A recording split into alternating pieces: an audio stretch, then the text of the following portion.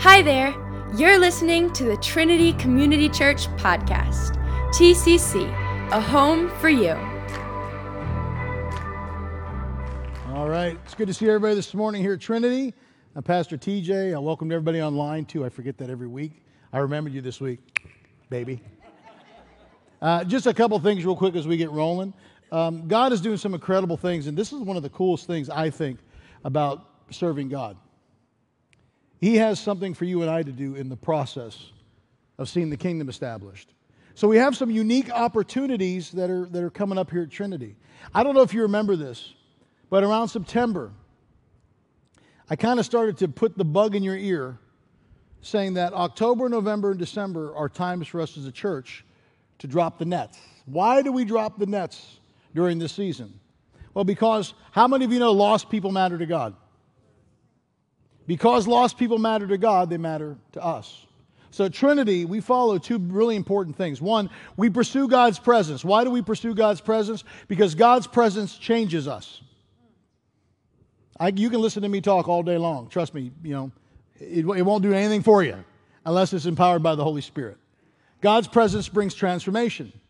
So we follow and we pursue God's presence, but we're also passionate about the lost. Why? Because God told us to go into the harvest field, to pray for God to bring laborers into the harvest field. Do you know what you are?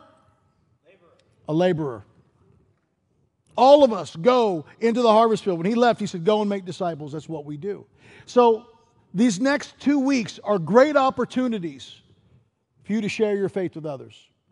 Christmas Eve is going to be absolutely bananas. How many of you have been to one of our Glow services before? They're incredible. We're expecting over 1,000 people here in those services. You'll see things in a church you've never seen before. You'll see excellence, you'll see quality, and I promise you this. Not only will you feel God's presence, but I'm going to preach my guts out. I will. And you'll hear a very clear, thought out presentation of the gospel designed to do one thing: to allow the seed of the Holy Spirit to get into somebody's heart so it'll germinate and grow.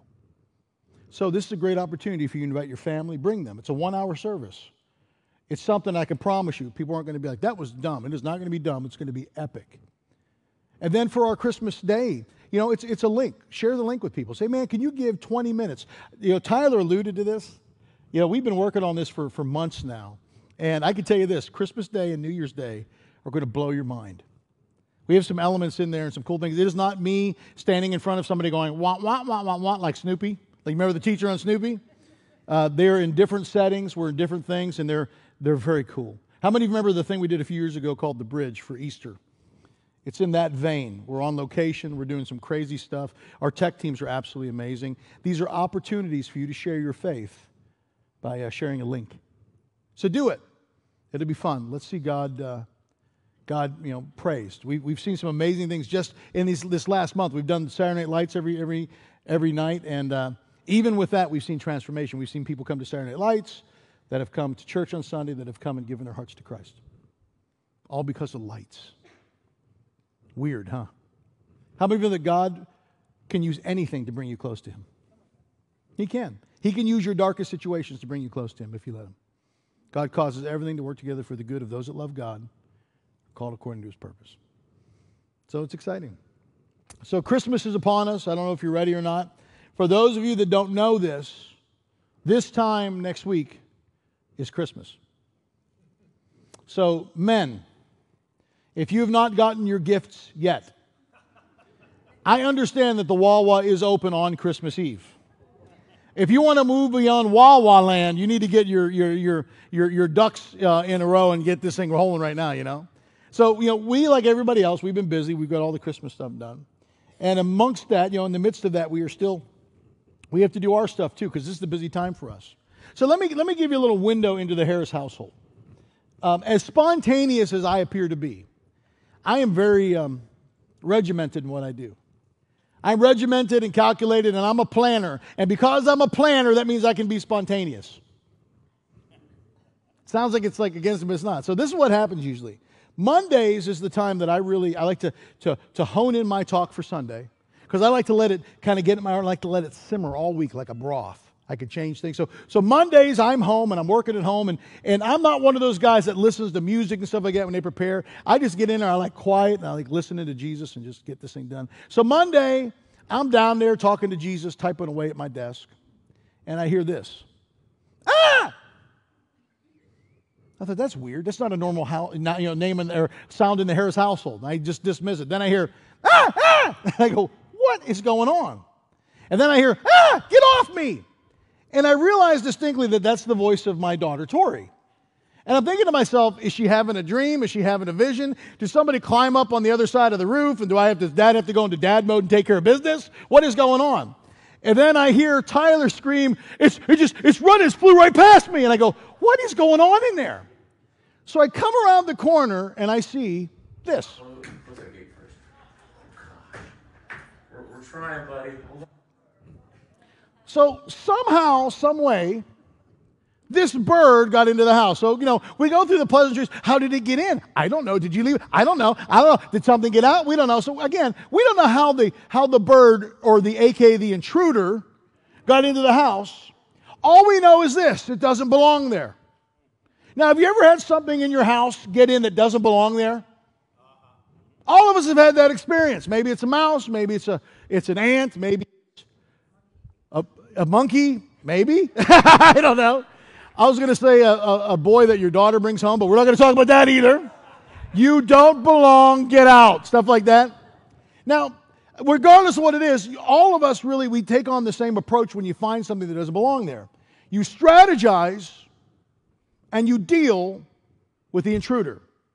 Now, lucky for you, I was able to capture the strategy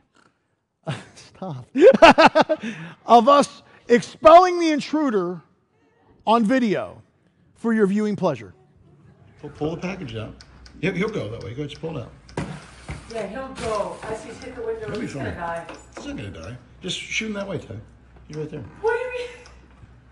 He's not going to die. Can we try and pick him up? Now, notice Tori's heart. She wants to see the bird saved.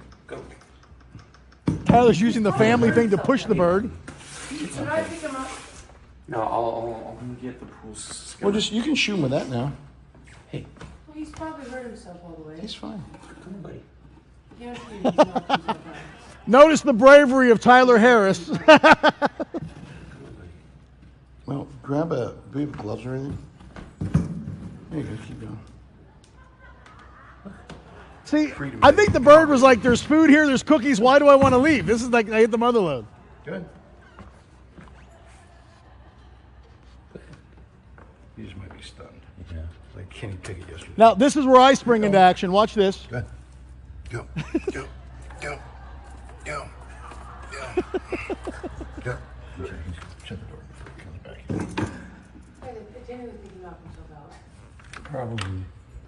It'd be great if it flew like right back in my face. Hey, bye, guys. He'll be fine. Notice the irony of the bird sitting on the welcome mat. Get out, right? Did you notice that? Now, one thing you may have also noticed was this. There's three of us. We weren't freaking out. We weren't going crazy. You know why we weren't freaking out and we weren't going crazy? Because we have dealt, as Harrises, with foul before. How many of you remember the story of Ryan Gooseling? Right? And then if you go to the next slide, this is Tori doing her best puppy dog eyes to see if we can keep it. We are not keeping a pet goose. And just so you know, he went to the bird sanctuary, right? And as far as we know, Ryan is living his best life. Probably pooping on your lawn right now as we speak. As long as it's not my lawn. So here's my point. Have you ever noticed that pressure situations, unexpected things, sometimes bring out of you things that you didn't even know that were inside of you? Maybe that guy cuts you off as you're driving to work, and instead of you praising the Lord Jesus Christ on the beauty of the car that he's driving, you point him to heaven with that special one finger that shall not be shown or named. That coworker that finally got under your skin and something happens and you just lose it. Have you ever noticed pressure situations, unexpected things, they dig up what's deep inside of you, and sometimes we even surprise ourselves, don't we? It's weird, but in pressure moments, those things that are deep inside of you, they come to the surface and they're revealed. In fact, unexpected moments are opportunities to see really what's at the core of your heart. They are. They're kind of like windows into your soul. So over the last month, we've been looking at the Christmas story.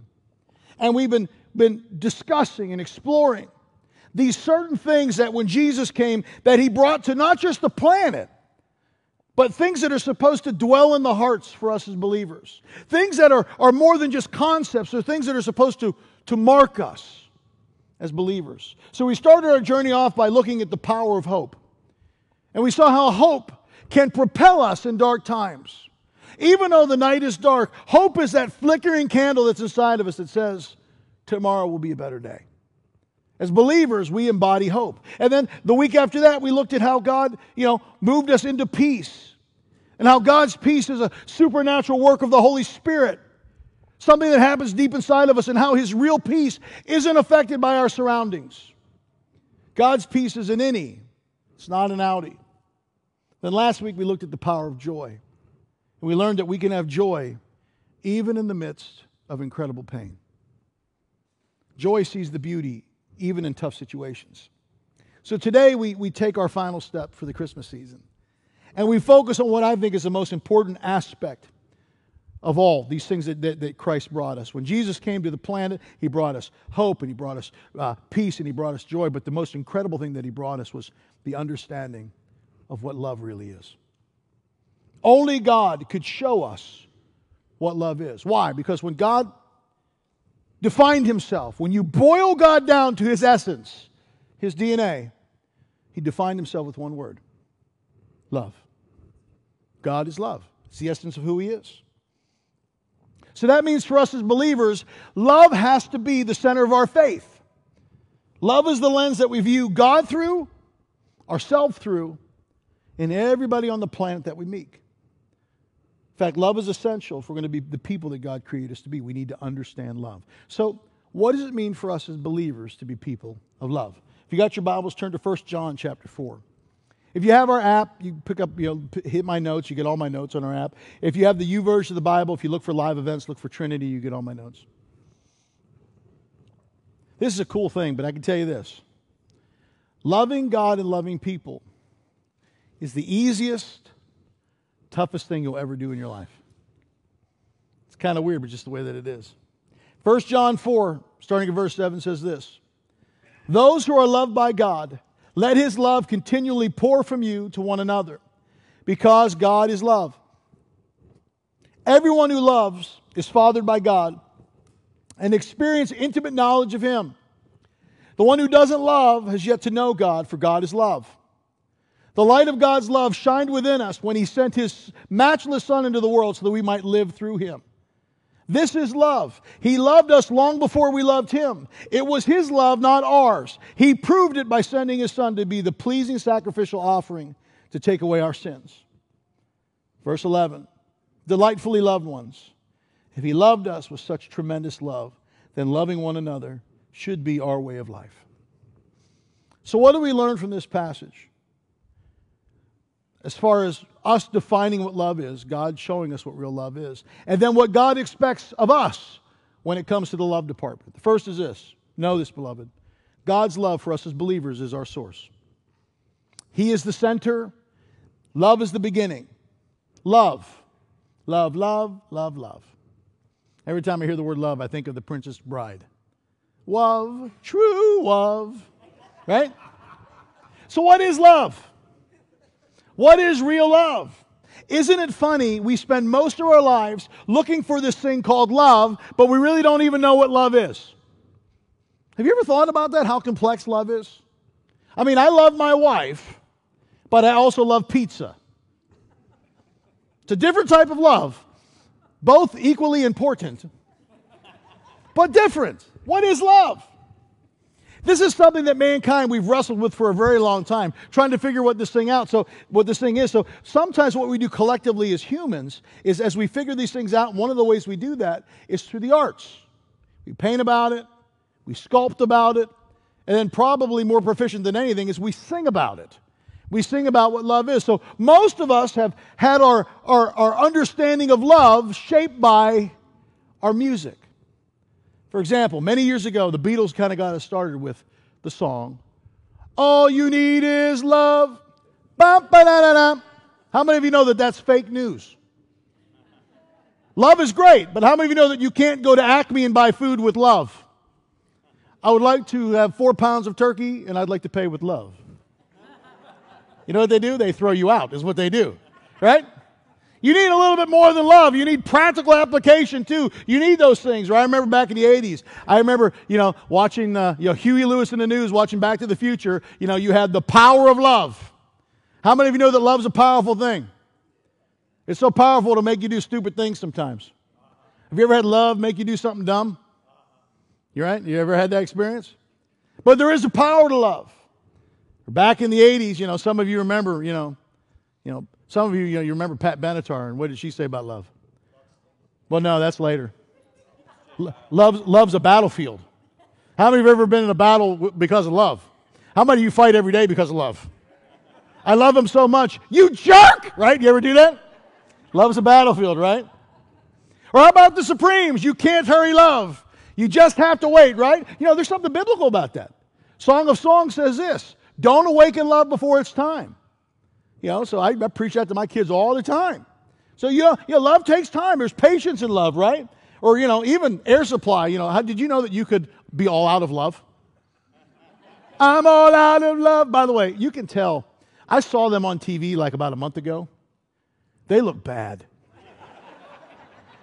You can tell people that, they had some stuff done and some people did. They didn't have anything done. They probably should have because they look really bad. It was one of those like infomercials where they're selling CD sets. You know what I'm talking about? Or some of you newer people, you young people, you like, Beyonce, Crazy Love, right? I don't know that much about the song, but how many of you have dated you experienced crazy love because of who you dated? She was crazy. And by the way, if you dated somebody, and you don't know if you've ever dated anybody who was crazy, there's probably because you're the crazy one. I'm just saying it's a possibility. It could happen, right? Or I remember Whitney Houston. She talked to us about the perseverance of love. And I will always love you. Remember that? That's great. And love perseveres, right? And we have the whole spectrum of love. Even the Jerry Giles Band, that taught us love stinks. Yeah. Have you ever experienced love that stunk? It's true. It's like love is like schizophrenic. We don't understand what it is. You get all these outside forces telling you what love is. So here's my question for you this morning. Who has framed your understanding of what love is? All of us have some type of framework that tells us this is love. Have you ever thought about that? For some of you, it's your parents. You saw a great relationship. You saw a great marriage, and you modeled what you have now after what you saw. For some of you, because of what you experienced with your parents, you decided to go a different route because it wasn't so great. Some of you have framed what you know about love by books, things that you've read. Some of you by movies, all those things that you watched. Just so you know, most of the things that you read as far as stories, things that you see about love, they're not true. They're just make-believe. It's been a long couple of weeks, been working, stuff. I got late back from the tree lot. I walked into the house the other night, and the thing that I feared most had come upon me.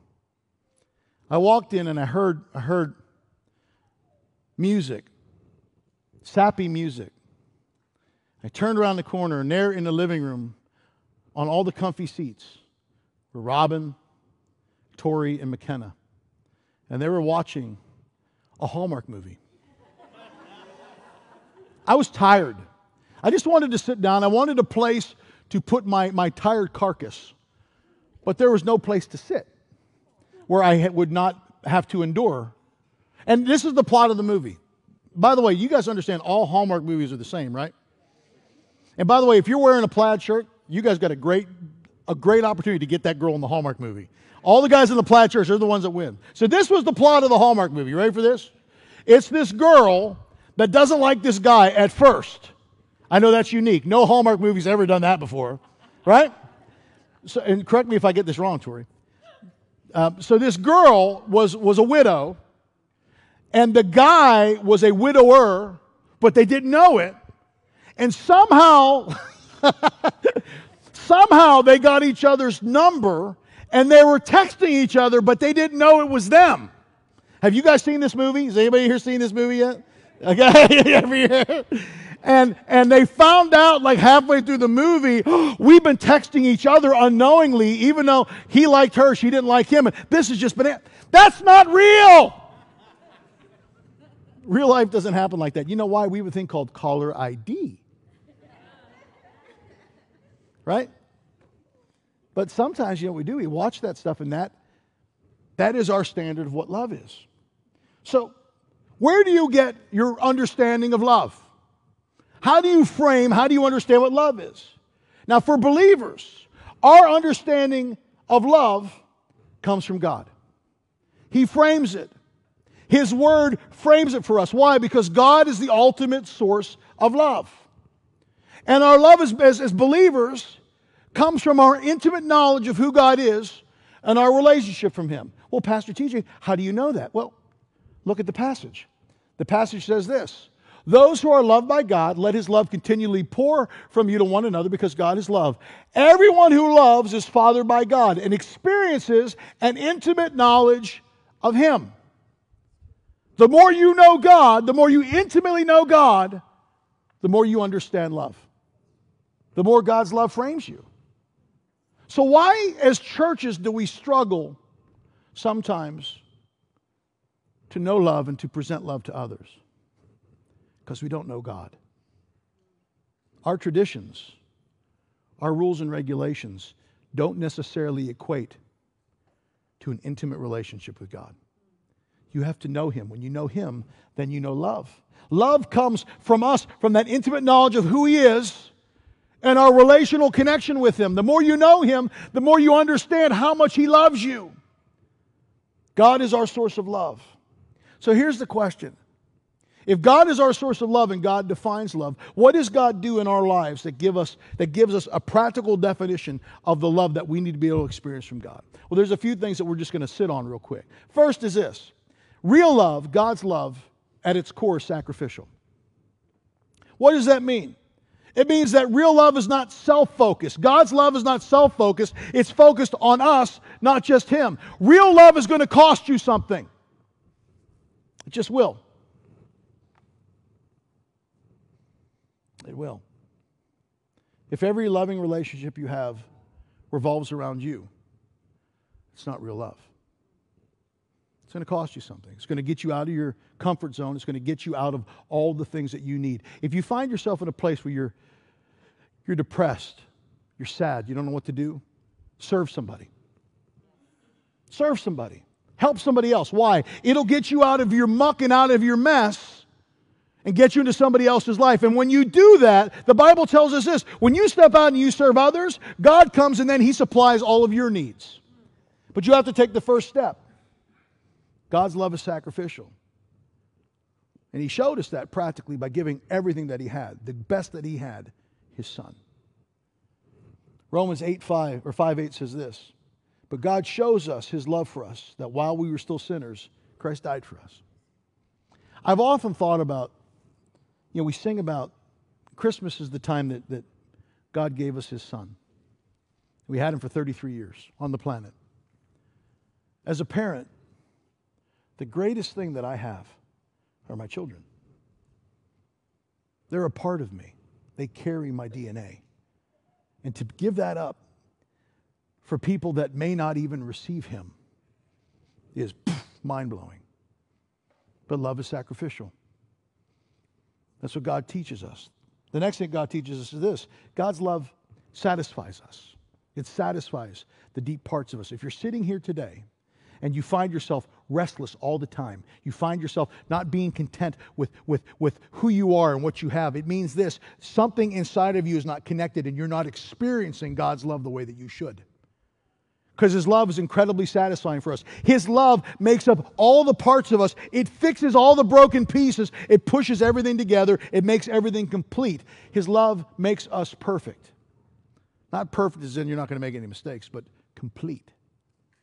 When the Jews greet each other and they say shalom, it means this: may you be at peace, or may you be whole. His love satisfies us and makes us whole.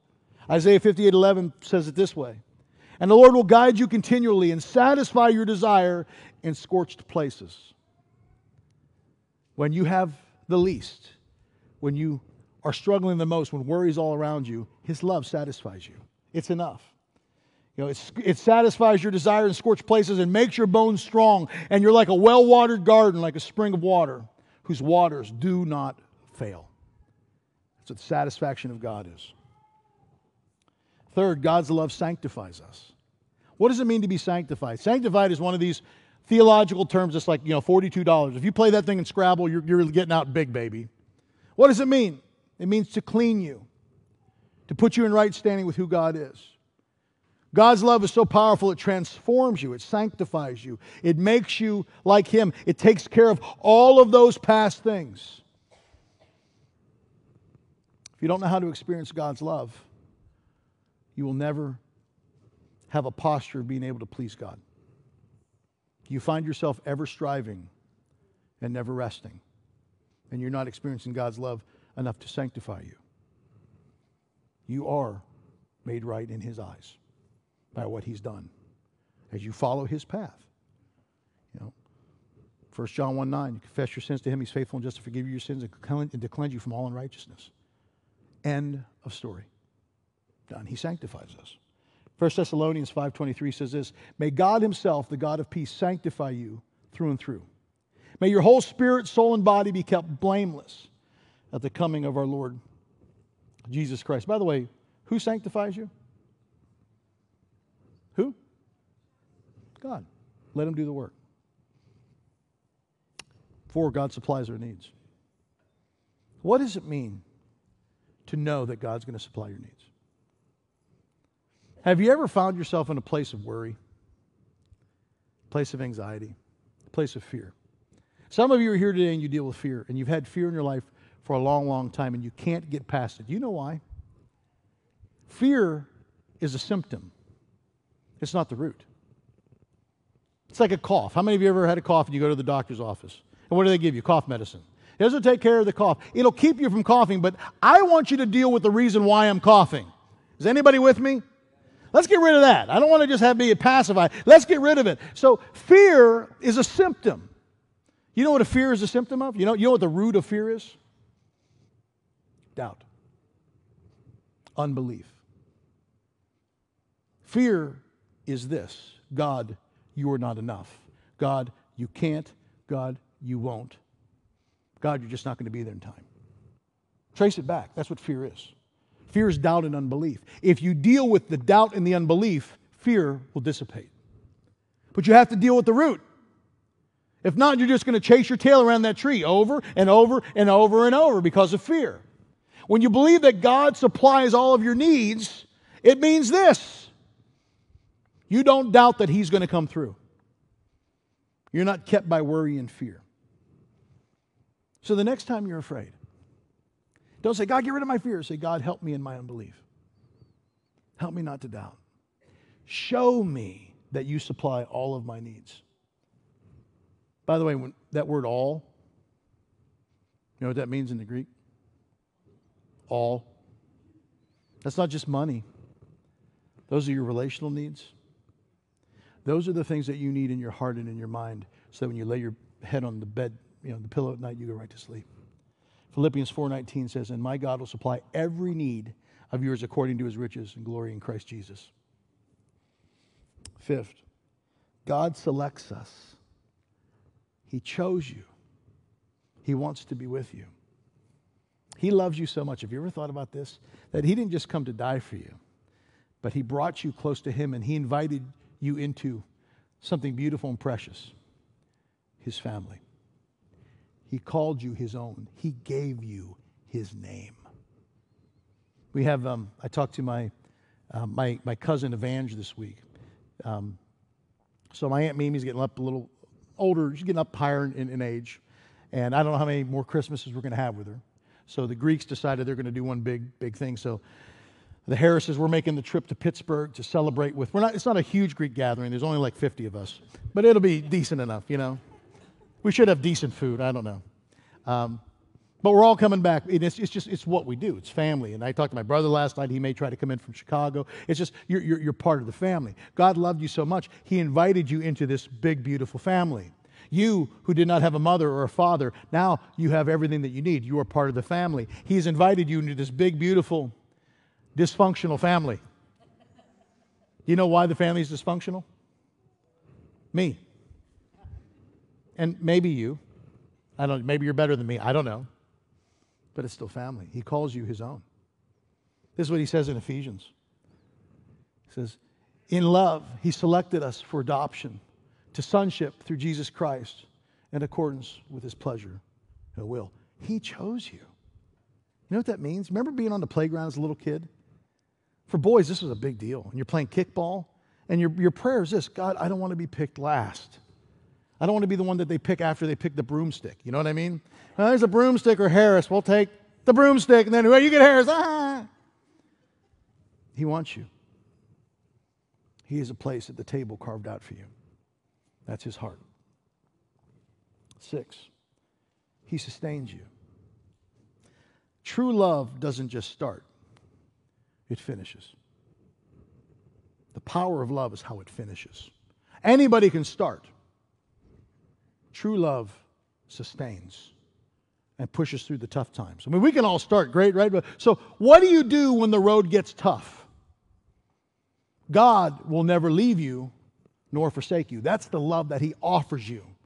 Even in times of trouble, even in times of turmoil, even, are you ready for this? When you are not at your spiritual A game, God stands right next to you. He says, we're going to get this done. Hold my hand, look at me. Hold my hand, look at me. We're going to get this done. That's the God that we serve. He sustains you through. 1 John 4:16 says this: so we have come to know and believe that the love of God that He has for us. God is love, and whoever abides in love abides in God, and God abides in him. That word abides is a powerful word. I live in you, you live in me. We're going to get this done. I remember one time, this is nuts. We had, Rob and I were going on a cruise. We had our church in Illinois, and we had just built a building like this, and they wanted to give it to us as a gift. So 3 of us staff members, we were going on a cruise together, and they got the time wrong when the plane was leaving. So we get to the airport, and they're like, you got to get to the gate now. Now, how many of you in your head, you think you're pretty ominous when it comes to athletic activities? But when reality hits and you got to actually run more than 12 feet, you realize you can't do what you did before. So we start running to the gate, and I look back, and Robin's like 20 feet behind me. And she looks at me. Again, we're going on a cruise, and she goes, just go, have fun, just go. And I realized immediately this was a test. Okay, hon, I'll see you in about 4 days. I'll be back. God bless you. God sustains us. He gives you what you need. You abide in Him, He abides in you. So together you could go through anything. He sticks with you. I'm not leaving you here because you'll be mad. I have to go. We got to get this done, right? And then this is very important. God's love is supernatural. It's a supernatural work. Don't ever forget it's a supernatural work. His love is not just this surfacey thing. You cannot love like Jesus without a supernatural work of the Holy Spirit operating in your heart. Because we're just not wired to do it. We are not wired for divine love. That happens with transformation. It does. The Holy Spirit gets a hold of your heart. He transforms you, and He gives you the ability to love when that ability did not exist anymore. Just what He does. Romans 5:5 says this: and this hope will not lead to disappointment, for we know how dearly God loves us, because He has given us the Holy Spirit to fill our hearts with love. Who fills your heart with love? The Holy Spirit. Love is more than a choice. It's an act of the Spirit. So our interactions with God define what real love is for us. We see stuff like that and we say, okay, this is what real love should be. So regardless of the song, what you see on TV, what people tell you, this is the essence of real love. And this is what we do as believers. We create, we anchor to that source of love. So that's the first piece. God's our source. But there's another piece. So God gives us the wisdom and the understanding of what love is. But the second is this: how you and I love to God is very significant. This has got to be more than just head knowledge.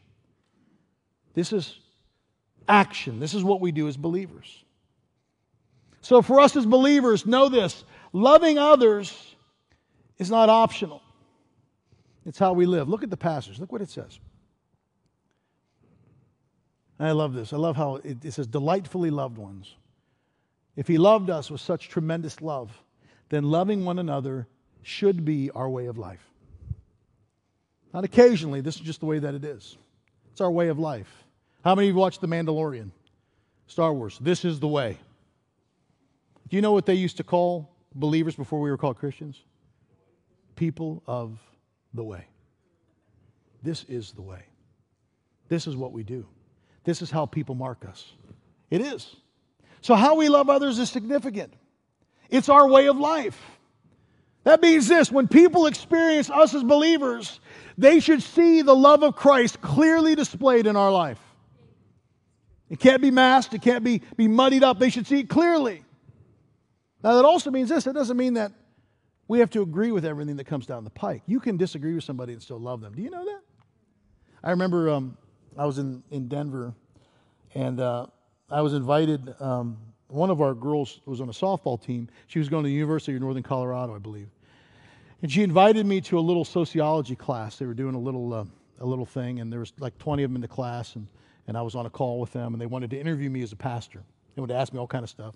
So I sat down, and we were doing stuff, and I'm on the phone, and before we got started, one of the little girls in the class, she goes, "Pastor Harris, I just want to let you know something." She goes, "I hate you." I said, "Well, oh, good morning to you. I don't know why you hate me, because I believe I'm delightful, but hey." And I said, "Well, how can you hate me? You don't know me." She goes, "I know everything you stand for, and everything you stand for, I hate." I said, "Okay." And the teacher goes, "Let's begin." I thought, well, this is going to be a fun hour. So over the next hour, they asked me questions, and they asked me things, and I shared my heart. Not just knowledge, not just theological position, but I shared my heart. And I could tell some of my answers were not fitting into the boxes that some people thought they'd fit into. So after our hour, I'll never forget this, of the girl, and I still don't even know who she is. I don't know if I've ever met her. I don't know if I ever will meet her. She goes, "Pastor Harris," she goes, "I've never been in a church before." She says, "But if I ever do, I would like to come visit your church." Why? Love. Love. I didn't agree with everything that they said, but I showed love. I showed the love of Christ. That's what God has called us to do. Love doesn't mean you agree with it all, but what love does mean is this: our heart posture and how you respond to people is incredibly important to God. We don't get points, beloved, just for mechanically going through the right thing, picking the right things or clicking the right boxes or enduring things. We don't get points for righteously treating people like garbage because they believe different than us. You don't get points for that. I learned early on in my marriage, I don't get points for just, suffering. I love Christmas. I love everything about Christmas. We grew up in a Christmas family, and I love the decorations, and I love the carols, and I love all the stuff. And I love 98% of all the traditions of Christmas. But there's one tradition that just drives me bananas. When Rob and I are married, I don't know if you know this about Robin. Robin is a classically trained dancer. It's incredible. But that also means this. At Christmas time, there is one performance that is dance-driven that sits head and shoulders above all the others. It involves men wearing tights, women dancing, people dressed up like rats and mice. That's right. It's the Nutcracker. Do you know how many times I've seen the Nutcracker? About 2,700 times. People would find out what Robin did, and they would bless us with tickets to the Nutcracker. If they gave them to me, they would get lost. I don't know what I did with them. They're gone somewhere. I've seen that thing so many times, and you can only watch that so many times. It's the same thing. The mouse is going to lose. I get it. Please put on some clothes, men with tights, please. You can only take so much. And for the first few, dozen or so times, I was able to hold my tongue. But then I just lost it. In fact, the last time, I feel bad about this. We had some parishioners in our church in Wisconsin, and their daughters were dancing in the Nutcracker. And they're like, it would be great if you could go and support the daughters. And I'm like, oh, I'm going to suffer for Jesus. So I'm sitting in there, and just to prove that I was there, I picked up my camera. These are little kids doing the Nutcracker. You know anything worse than the Nutcracker? There's little kids attempting to do the Nutcracker. Look at Johnny, he's a tree. I see that. So I picked up my camera to take a picture so I could send to them to prove to them I was there. And the guy came up and goes, sir, you can't do that. There's no photography allowed. He goes, I'm going to have to kick you out. And I go, really? If I hit this button, you're going to kick me out? Let my people go! True story. That's a very true story. Ask Robin. She was not happy with me that day. And I learned this. Just going and showing up is not enough. The same thing is true with God. God is not just concerned with you doing the right thing. He wants you to do it with the right heart. He wants love to flow from inside of you to others. He doesn't want empty things. He wants the reality. He wants all that stuff. Love is not easy. If it was easy, you'd see it everywhere, but you don't. I remember, and I've told this story before. I was at one of our churches, and I had a disgruntled parishioner. Every once in a while, we have disgruntled parishioners. And he wanted to meet with me. And I didn't feel safe with him, so I brought an elder with me. And my office was upstairs in this storage room. I just made it an office because we needed space. And he sat down and he had one of those yellow notebooks and single line space. He listed on one sheet and on all the other ones completely 2 full pages on how I stink. And it was everything. It was like, I don't like the way you dress. I don't like the way you talk. Your eyes are dumb. Your face is dumb. I mean, it was getting pretty crazy. And I looked over and my elder was sitting there and a few times he's like, yeah, I agree. He really dresses crummy. I'm like, will you shut up? You're supposed to be helping me. So he went through all the list. And every time he would say something, this is how I prayed. Inside my heart, I prayed, Lord, I choose to love him. I prayed his name. And I'm not going to tell you his name because he might be watching. I choose to love you. I choose to love you. Just in my heart, I choose to love you. I said that like 50 times. And when we got done, he came up and he stormed out. The elder looked at me and he goes, man, what are you going to do? And he just walked out. I shut the door. I dropped to my knees and I started to weep. Because it just hurt so bad. And I was like, Lord, I said, what am I doing wrong? What's going on? And I felt God whisper this in my ear. Well done. You loved well. That's all I asked you to do. You loved him well. You could have shouted. You could have screamed. You loved well. Thank you. That's what God's called us to do as believers, to love well. So what does love flowing from our heart, God to us, into others look like? What does it look like in the life of a believer? Well, good for us, God gave us a roadmap of what this love looks like in the Scriptures. But sometimes we forget this. We forget that work is a supernatural work. Flip your Bibles to 1 Corinthians 13. Now, this is the interesting thing about 1 Corinthians 13. You ready for this? Knowing where things are placed in the Bible is a big deal. When you read the book of 1 Corinthians is Paul dealing with the church in Corinth that is having an issue. So he's addressing all the issues.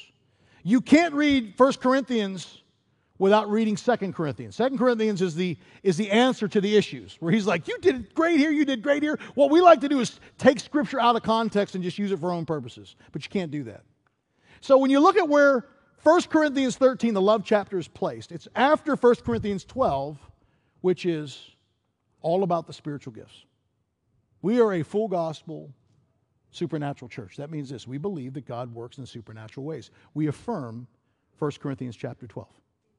We do. If you don't agree with that, I love you. I hope you stay. But there's plenty of other churches that don't believe that. So then on the other side, 1 Corinthians 14 is a chapter all about the prophetic. God speaking to us. Do you think it's happenstance that God put 1 Corinthians 13 sandwiched between those two things? He could put it anywhere in the Bible. He put it there. Why did he put it there? You know why he put it there? It's a supernatural work. Love is a supernatural work. It's hard. So how do we love well? What is how we love being significant to God? What does that mean? What does that look like? Well, this is what God says on how we are supposed to respond as believers in love. Love is patient. What does it mean for us that love is patient? Have you ever wondered why you lose patience with people? Have you ever thought about it? Do you know why you lose patience with people? You're selfish. You're not worried about them and their development. You're worried about what you got to do. Either how it will reflect on you, or that my time's important. My. You remember Finding Nemo? Mine. If you're truly patient with somebody, you care about their development, not just your own. You got to get your eyes off yourself. Love is patient. So if you struggle with patience, pray for God to give you patience. And by the way, if I see you at Acme and you're in line, don't tell me to get behind you in line, because if you're praying for patience, that's going to be the longest line in the store. Because God's going to put you in situations to show you how you're doing in the patience department. Love is kind. Do you know that people don't have to do anything to deserve your kindness? You are kind. It's who you are. It's what you do. It is your way. This is the way. You're kind. I've heard people actually say this. Well, it's like kindness is kind of like respect. If you respect me, I'll respect you. If you're kind to me, then I'll be kind to you. And this is what I have to say to that.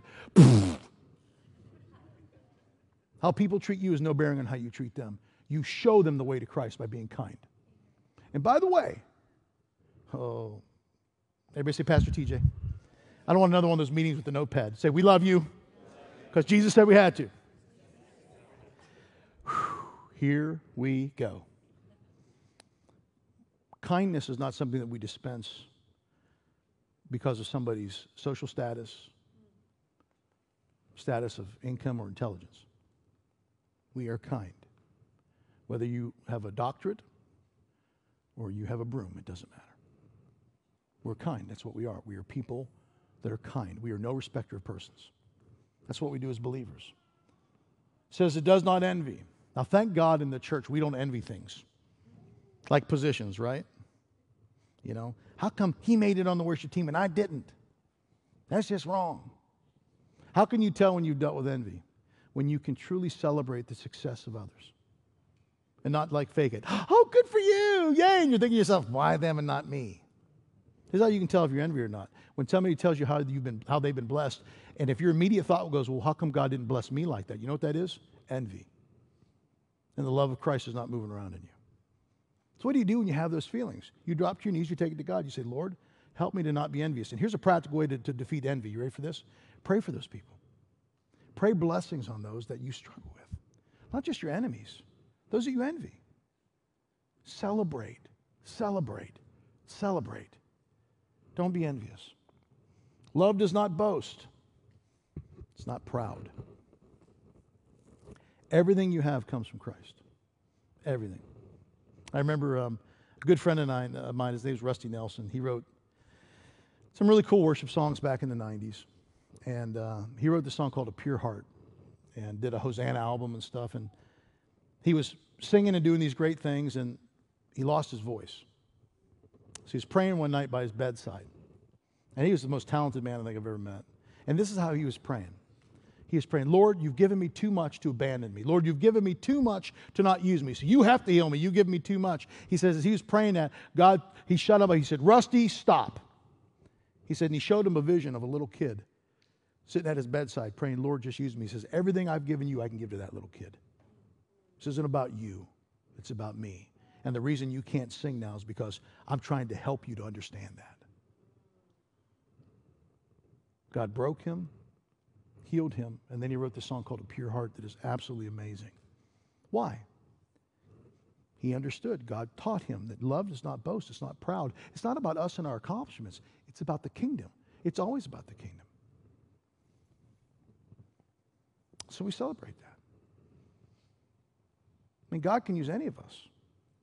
If God can use a donkey, he can use you. He can use me. So we celebrate that. Love does not dishonor others. Ooh. What does that mean? We don't trash people. A pastor, I never do that. Don't you? I'm some of your Facebook friends, right? How many of you are my Facebook friend? We don't trash people. We see this bad sometimes in the church today. People that think theologically different than us. Pastors, preachers, things. Don't trash them. I don't throw stones at anybody. I take my yearnings and those things, again, to God. Now, again, there's doctrinal error. You deal with that, but you can do that in a really good way. You know who taught us that? Joseph. You know the Joseph I'm talking about? Joseph, stepfather to the King of Kings and the Lord of Lords. What did he do when he found out that Mary was pregnant? He decided to do what? You know what he could have done? He could have had her stoned. You know what he could have done? He could have smeared her name everywhere. But he was a man, a humble man, a broken man, a good man. He decided to divorce her quietly to save her reputation until he was visited in a dream. You know what that is? Honor. Don't dishonor people. Love people. If you don't know the circumstances, keep your mouth shut. If you do, keep your mouth shut. Honor. Honor is one of those things, beloved, that there's a matter of reaping and sowing with it. As you sow honor, you will reap honor. Just like grace. If you sow grace, you'll reap grace. Just like Jesus' words. If you sow judgment, you will reap judgment. Do you know that?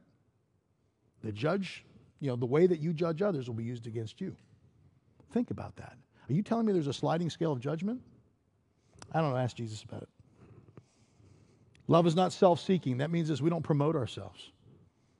We follow God and we allow God to exalt. We allow God to put us in the places we need to be. This is my favorite book in my library, other than the Bible, is a book called A Tale of Three Kings. I've probably given out 300 copies of it. And here's the simple premise of the book.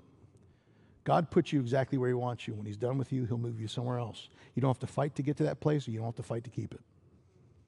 We're not self-seeking.